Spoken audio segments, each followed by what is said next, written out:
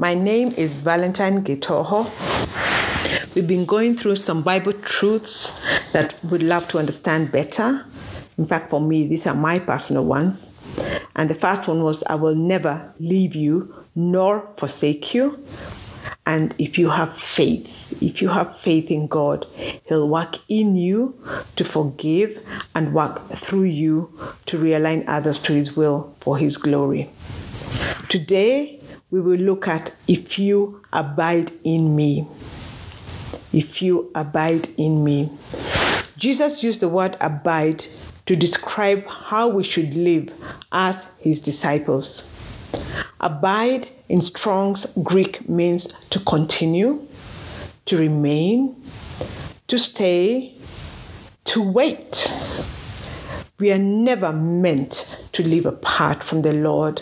When we accept Him as Lord and Savior, when we become His children, we are meant to remain in Him in continual intimacy in Him. He left us the Holy Spirit who indwells in us. We see that in various parts of the scriptures, but I like this one, 1 Corinthians chapter 6, verses 19 to 20.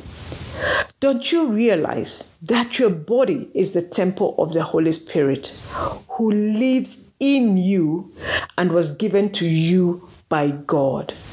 You do not belong to yourself, for God bought you with a price, so you must honor God with your body. So when we accept Christ as Lord and Savior, He abides in us. So we are a dwelling place for a dwelling God. And you know what? The word is if you abide in me. The choice is ours. What a gracious God.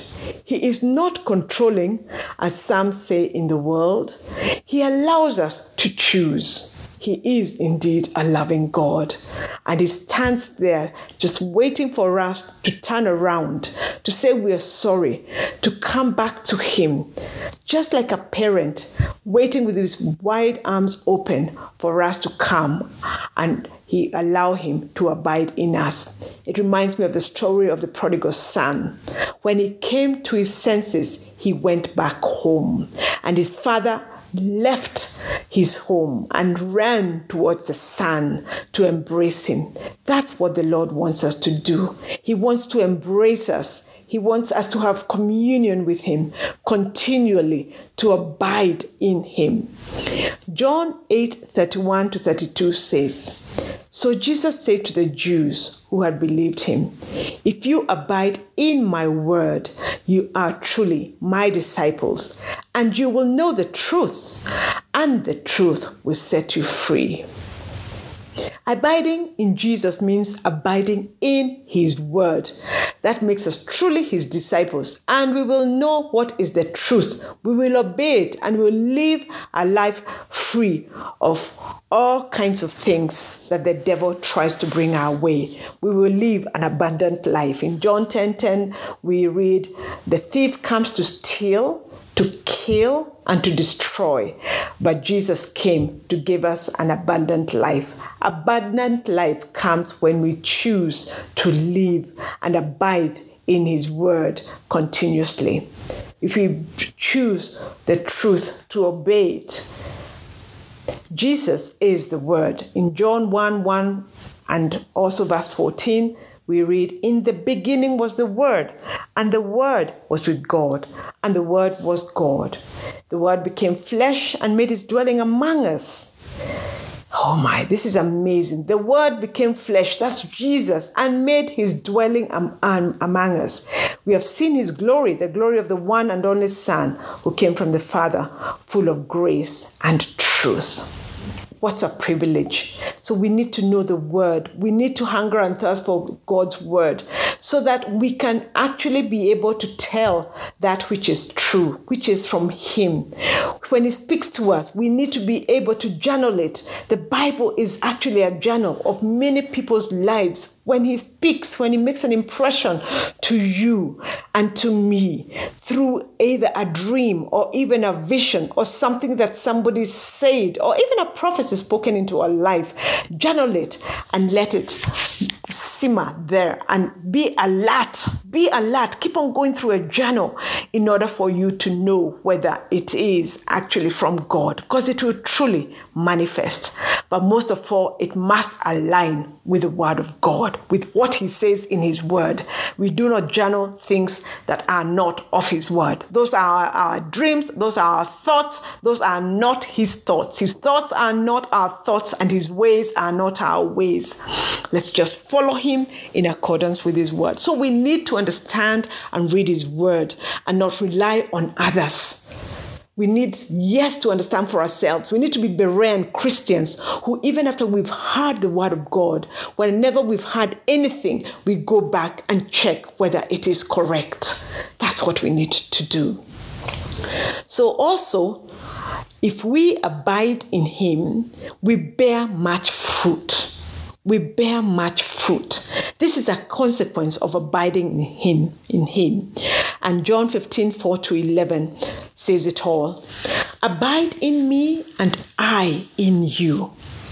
As the branch cannot bear fruit by itself unless it abides in the vine, neither can you unless you abide in me. I am the vine. You are the branches, says Jesus. Whoever abides in me and I in him, he it is that bears much fruit. For apart from me, you can do nothing. We need to get to that point of knowing that however small, however big, whatever it is, we can do nothing that will bear much fruit. And the fruit we are talking about is him, his word, his will. His will. His will. Galatians 5:22 talks about that fruit. In everything that we do, it multiplies. We talk about lasting fruit. It is not things that are temporary. It's things that stand the test of time, because it is the word of God. The word of God stands the test of time. Everything will die. Everything will go away, but his word will remain forever. If anyone does not abide in me, he is thrown away like a branch and withers, and the branches are gathered, thrown into the fire and burned. If you abide in me and my words, again, there it is, my words abide in you, ask whatever you wish, and it will be done for you. And whatever we wish will be so aligned with him, because already his words abide in me, and I'm also walking in intimacy with him. There's a complete alignment with him. And when it isn't there, he makes the crooked path straight. So whether we are saying ask whatever you wish, it is because we are already walking in intimacy. We understand his language. We understand how he thinks. We understand his will. So we will be able to ask that which is in line with his will. By this, my Father is glorified, that you bear much fruit and so prove to be my disciples. As the Father has loved me, so I've loved you. Abide in my love. The Lord wants us to abide in his love. And his love, his love is so unconditional. His love is open. But be careful that we do not insult it, that we do not take it lightly. He says, if you keep my commandments, you will abide in my love, just as I've kept my Father's commandments and abide in his love. So when we show God that we love him, that we're abiding in his love by obeying and keeping his commandments, that's why it is a continual relationship. These things I've spoken to you, that my joy may be in you and that your joy may be full. May we choose to abide in Jesus, daily connected to him and to others through him. And as we do this, these are the 5 things that are going to happen to us. We'll be learning from his word to us, in us, and from others. We'll be listening and watching his word with expectancy. We'll be living his word as we fully obey his instructions. We'll be laughing due to the joy that comes from abiding in him. We'll be loving him, loving ourselves, and loving others from his perspective only. The 1 Corinthians 13:4-7 love. What an exciting journey of abiding in him, of learning, listening, living, laughing, and loving. His joy will be in us and will be complete. Let us pray. Father, we thank you for your word.